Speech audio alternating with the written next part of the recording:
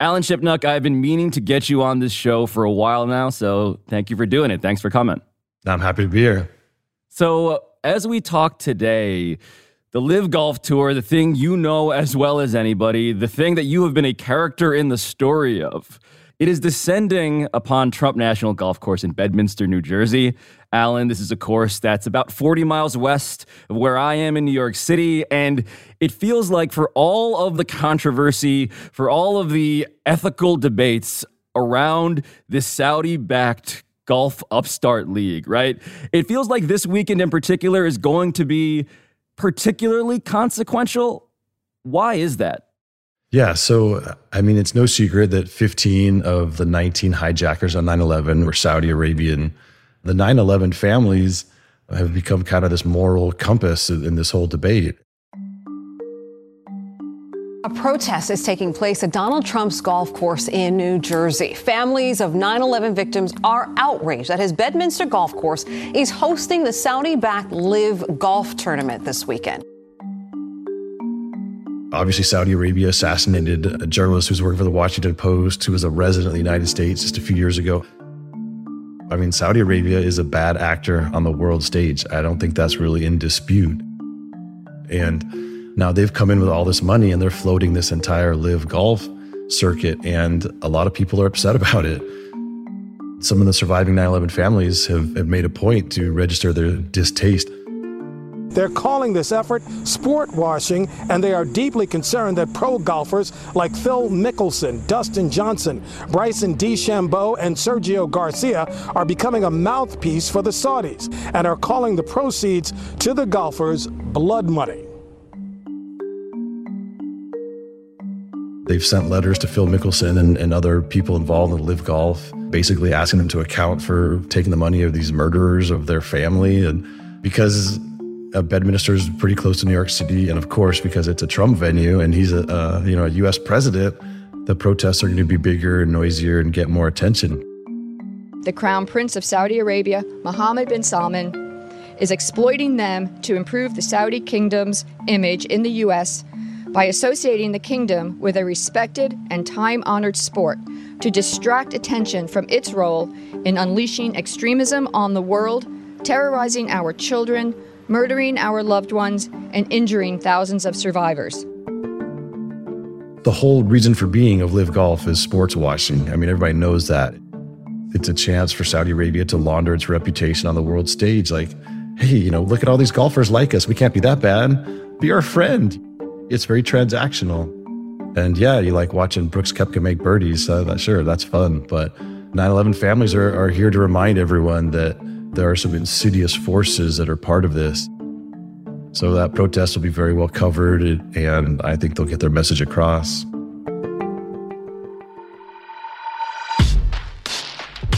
Last year, in the days after the January 6th attack on the Capitol, Donald Trump was informed that he would no longer be hosting the 2022 PGA Championship at Trump National Golf Club in New Jersey, and that Trump Turnberry in Scotland would likewise not be hosting the British Open for the foreseeable future. For our golf-loving former president, this news reportedly was gutting. But this week, Donald Trump is very proudly welcoming Saudi Arabia's LIV Golf Tour to Trump National, to the doorstep of New York City's Ground Zero, intensifying a global conflict that is fracturing the sport itself. So today, Alan Shipnuck tells us what it's been like to be a protagonist and a catalyst in a geopolitical drama, and he explains why the LIV Tour has already won. I'm Pablo Torre. It is Wednesday, July 27th. This is ESPN Daily.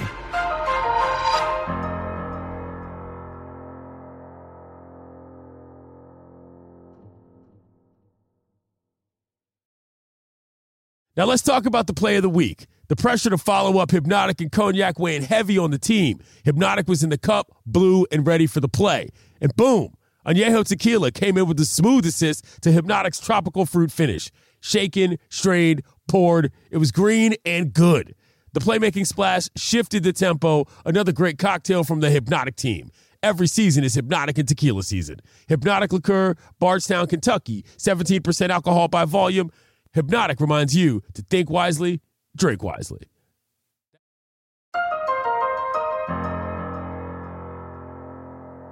So, Alan, it is my belief that in order to truly understand what is happening to the LIV Golf Tour over these last several months, we need to understand what your life personally has been like, because it's all started with you, to be very blunt. And so what have the last couple months now, how would you describe what those have been like on your end?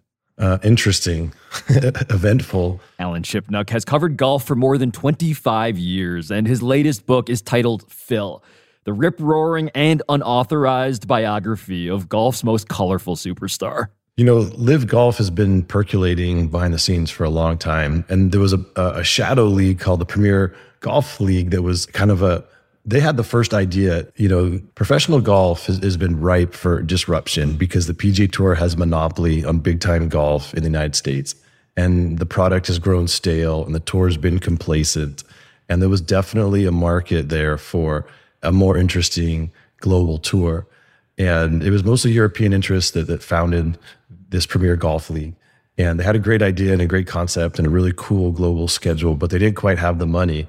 They went to the Saudis and asked if they would finance the whole thing. And the Saudis liked the idea so much, they just stole it. And they came up with LIV Golf. And they left all these guys from the Premier Golf League just on the side of the road. But when the Saudis took the idea, that's when things got turbocharged. And Phil Mickelson was at the center of it.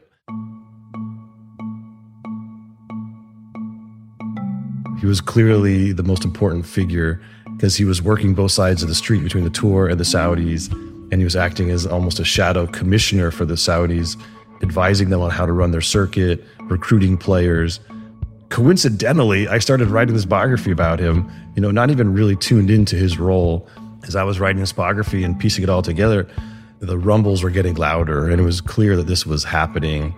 You know, I approached Phil 3 times for interviews in the course of writing this biography, and he mulled it over, and ultimately he said no.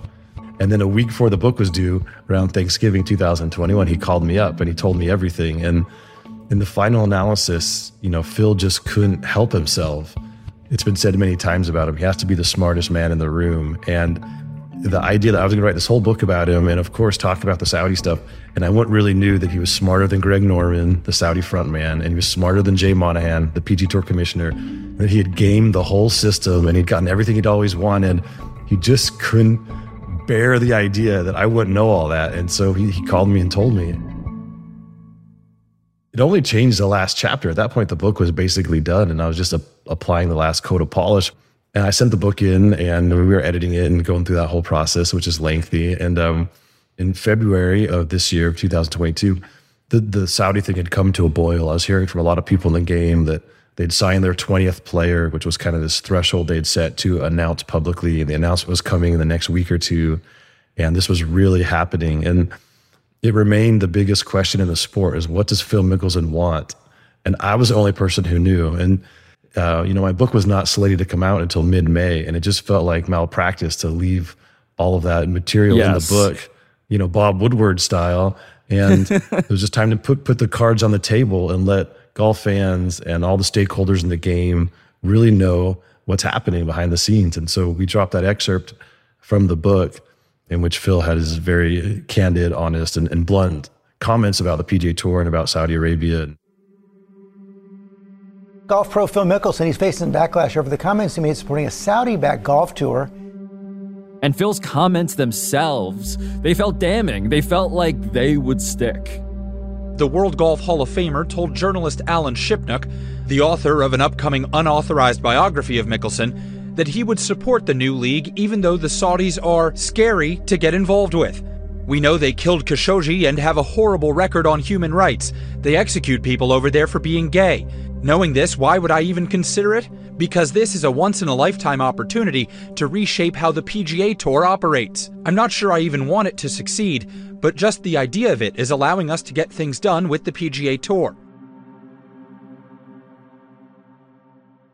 The quotes and the conversation you had with Phil, Alan, where he is more clear about the point of this enterprise and the trade-offs of this enterprise than we have seen anywhere else in the months since, right? Phil's response to your decision to go public with that, how would you describe how that went down? Yeah, I mean, there's an element of double standards and or hypocrisy here that I know keeps Phil up at night, because Saudi Arabia has become a player in a lot of different sports, whether it's F1, it's heavyweight boxing, it's horse racing. You know, they're hosting big time athletics regularly now. And they've hosted professional golf. The Saudi International is this event that's been on the European Tour schedule for 4 years now.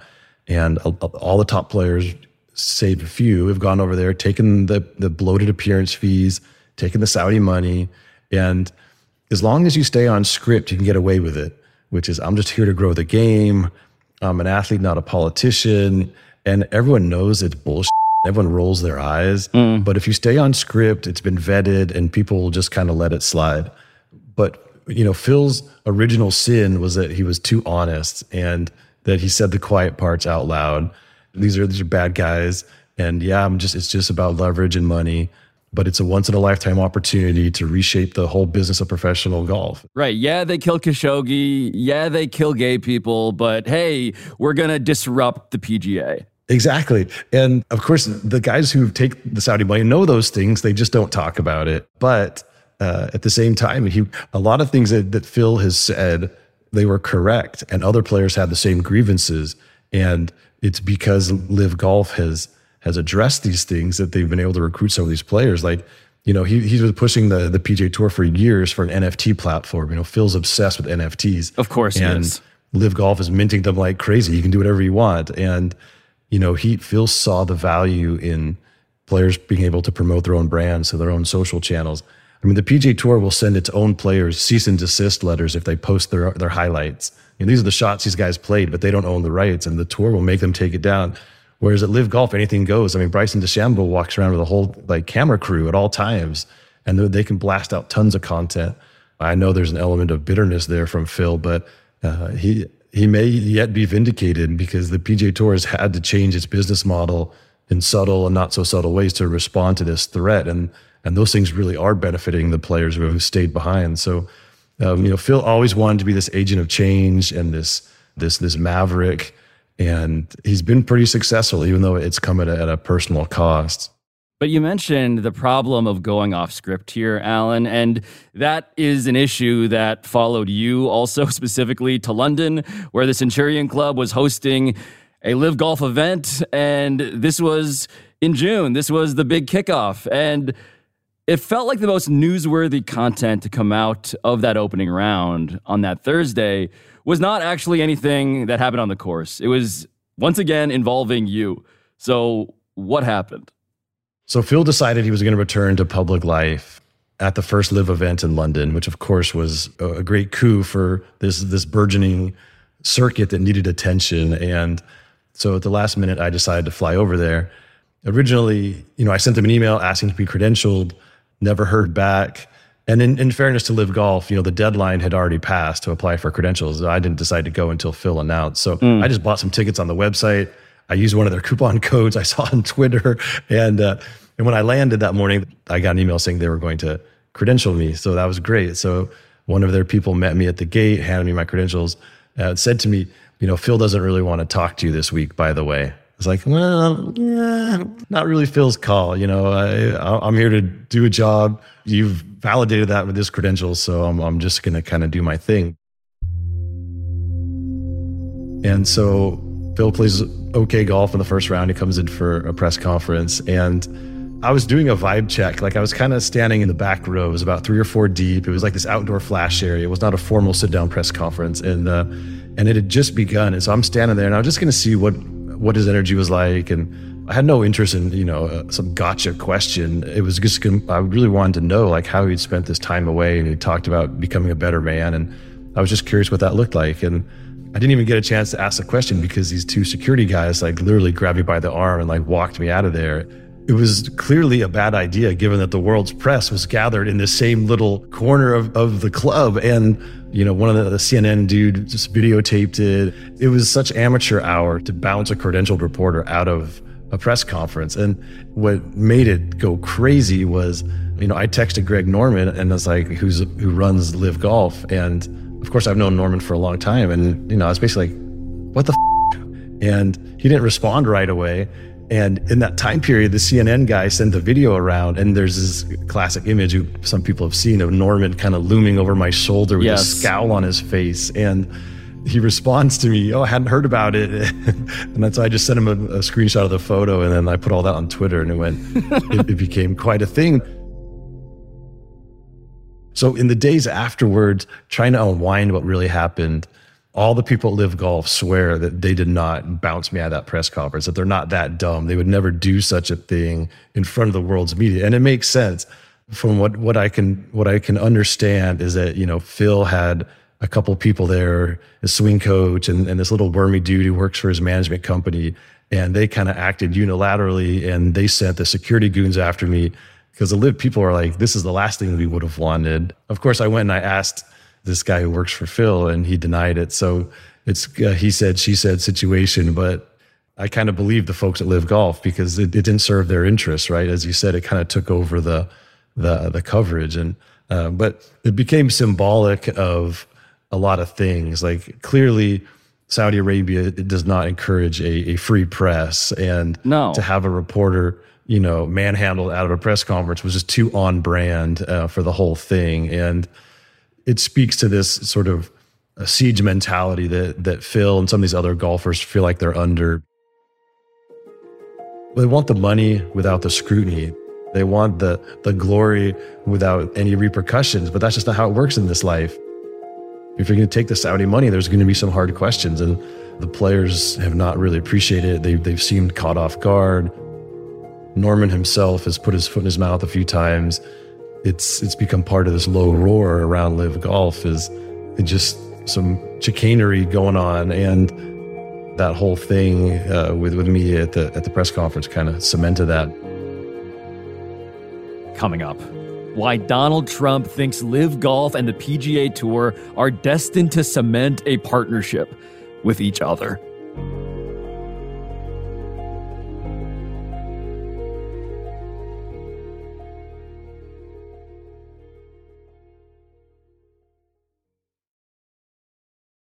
We all know breakfast is an important part of your day, but sometimes when you're traveling for business, you end up staying at a hotel that doesn't offer any. And you know what happens? You grab a cup of coffee and skip the meal entirely. We've all been there. I know I have.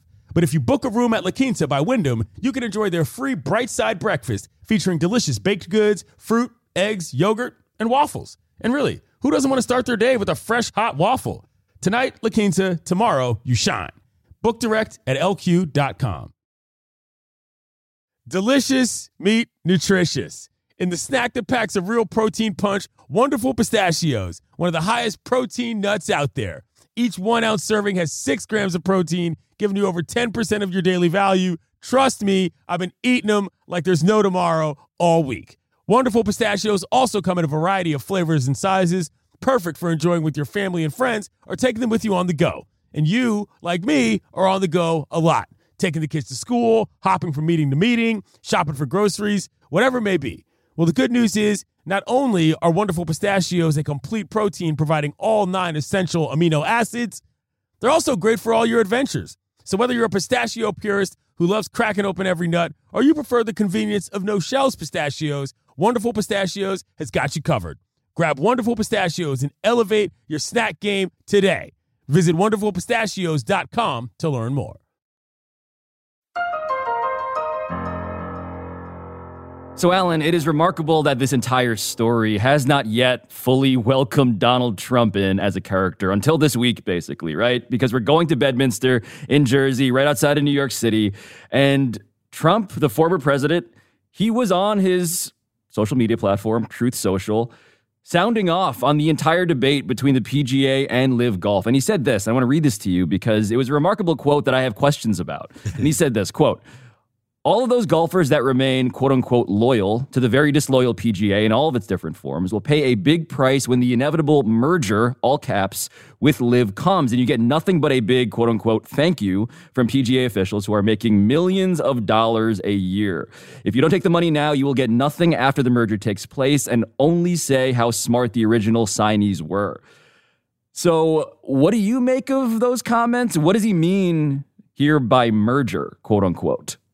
Well, typically there's not a lot of nuance in that statement, but I don't think he's wrong on some level. I've been saying this since I was at that first event in London, that the PGA Tour has already lost. They just don't know it yet.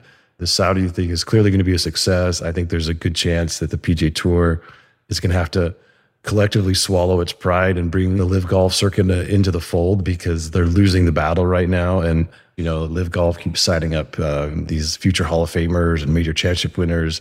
Hideki Matsuyama, who's the best player to come out of Asia, Masters champion, he's expected to sign. Cam Smith was in play even before he won the Open Championship. If they sign the reigning champion golfer of the year. And so what Trump is talking about is that there's not enough players in golf that we care about to split them up into different circuits. There's just not. LIV has not signed players in their prime necessarily, but they've signed guys who move the needle. Phil Mickelson, Bryson DeChambeau, Ian Poulter, Sergio Garcia, Pat Perez, Patrick Reed. These guys, for lack of a better word, they're very spiky personalities, and they're very polarizing, and they all have a love-hate constituency, and they inspire emotion. Now, none of them right now are dominant forces in golf week in, week out, but the average fan is more invested in their journey because it's been, many years now they've either rooted for or against them. They care about these guys more than they do sort of the anonymous PGA Tour players who are winning some of these B-list tournaments right now. So the tour is losing stars, and it's going to affect their business model because all these sponsors signed up to basically this monopoly that had all the best players. And now they're looking around saying, well, for instance, my hometown tournament is the Pebble Beach Pro-Am, and every year they get 3 big name players. It's Phil Mickelson, Dustin Johnson, and Jordan Spieth. And 2 of those 3 guys are now on LIV Golf. And if you're AT&T, which sponsors that tournament, you've got to be looking around saying, wait a minute, I'm paying $15 million a year, and I just lost 2/3 of the players that the public cares about. That's a problem. Jay Monahan, the tour commissioner, has already admitted that. And he's tried the moral argument that if you go over there, you're a bad person. Well, the players aren't buying that. They're going over there anyway. He's tried to appeal to the value of the PGA Tour card being part of this family. Well, the golfers are showing they're like athletes in other sports. They're now free agents, and they're getting a better contract offer, and they're taking the money. That happens in every sport. And so I think that the tour badly overplayed its hand and thought that players were going to stick around out of loyalty, out of some sense of virtue. That hasn't happened. So what Trump is saying, and I don't disagree with, is that at some point it makes sense for the PGA Tour to absorb the LIV events and create this global schedule. And it's what all the players want. They can stay tour members. They can play their favorite tournaments at Pebble Beach and Riviera and wherever. They can partake in the FedEx Cup bonus and all that extra money. And they can cherry pick some of these LIV events, which become just this huge value added for them. So that's what every player wants, even if they won't say that out loud. So, Alan, what you're saying fundamentally is that LIV as an institution is calling the PGA's bluff. They are saying that all of these objections you have to the source of our money, you are going to want to be in business with us because the financial reality of our sport is clear enough to enough people. Yeah, they may not want to be in business, but they may have to be in business. And I think that's dawning on the tour, and it's dawning on the players. And that's what Trump is tapping into. So Trump did not tap into the source and the cause of the protests that are coming this week, right? And I want to play you some sound here, Alan, because our colleague Mark Schleba, he spoke to several individuals who lost family on 9/11, people who plan to protest this event. And one of them is a guy named Brett Eagleson, who lost his dad, Bruce, in the World Trade Center. And it speaks to some of the dilemmas that not just golfers, but broadcasters, everybody else in this business are currently contemplating. These golfers, they're doing business with the Kingdom of Saudi Arabia. The same government that our own FBI says in black and white facilitated and supported the 9/11 hijackers.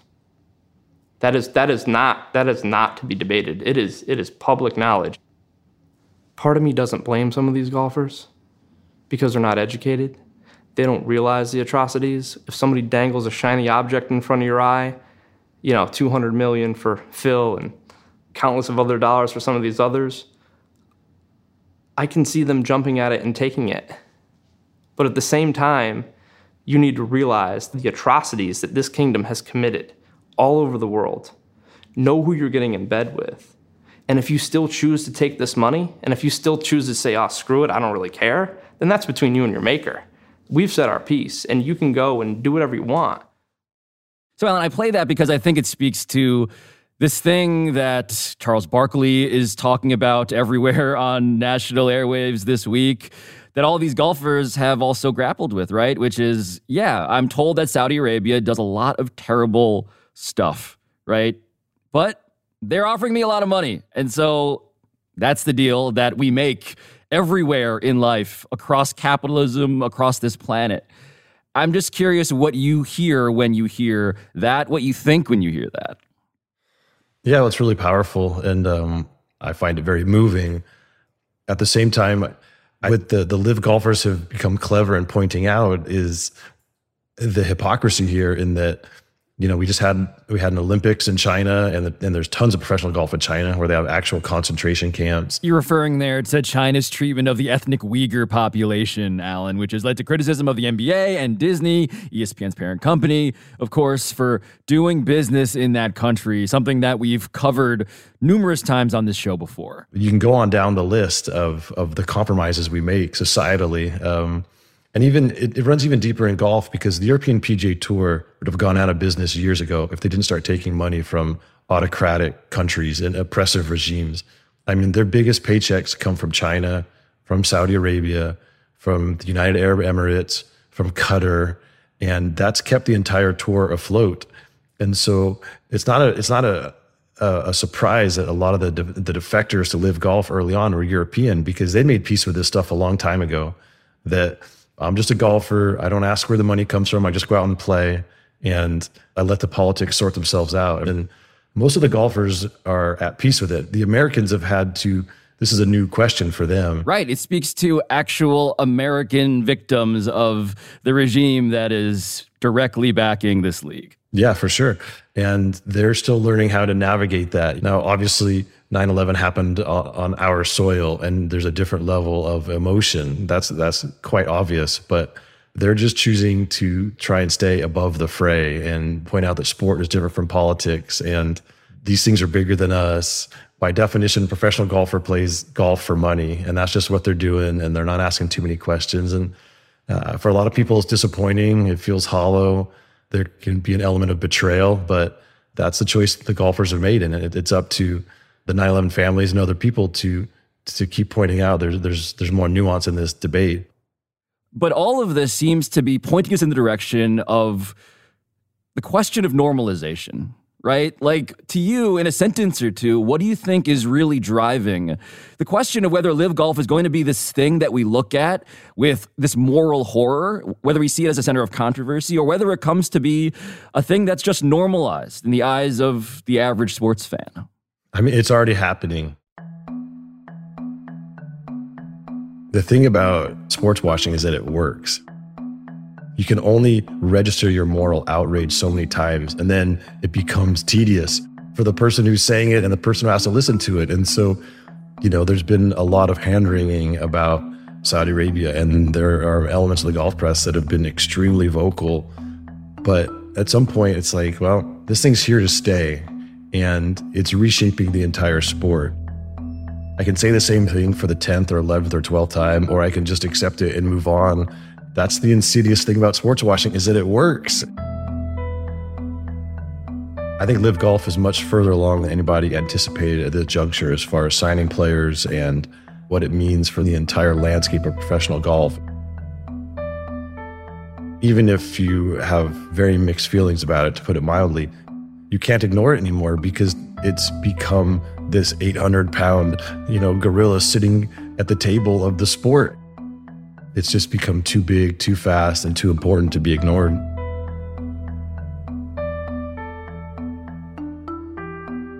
Alan Shipnuck, thank you for sharing your very unique perspective on this entire saga. Yeah, thanks for having me. It's a fun conversation, and it's an interesting topic. I mean, we could probably do this again in 6 months and 6 months after that. Yeah, Alan, I'll see you in 6 months. All right, I look forward to it. Thanks, Pablo.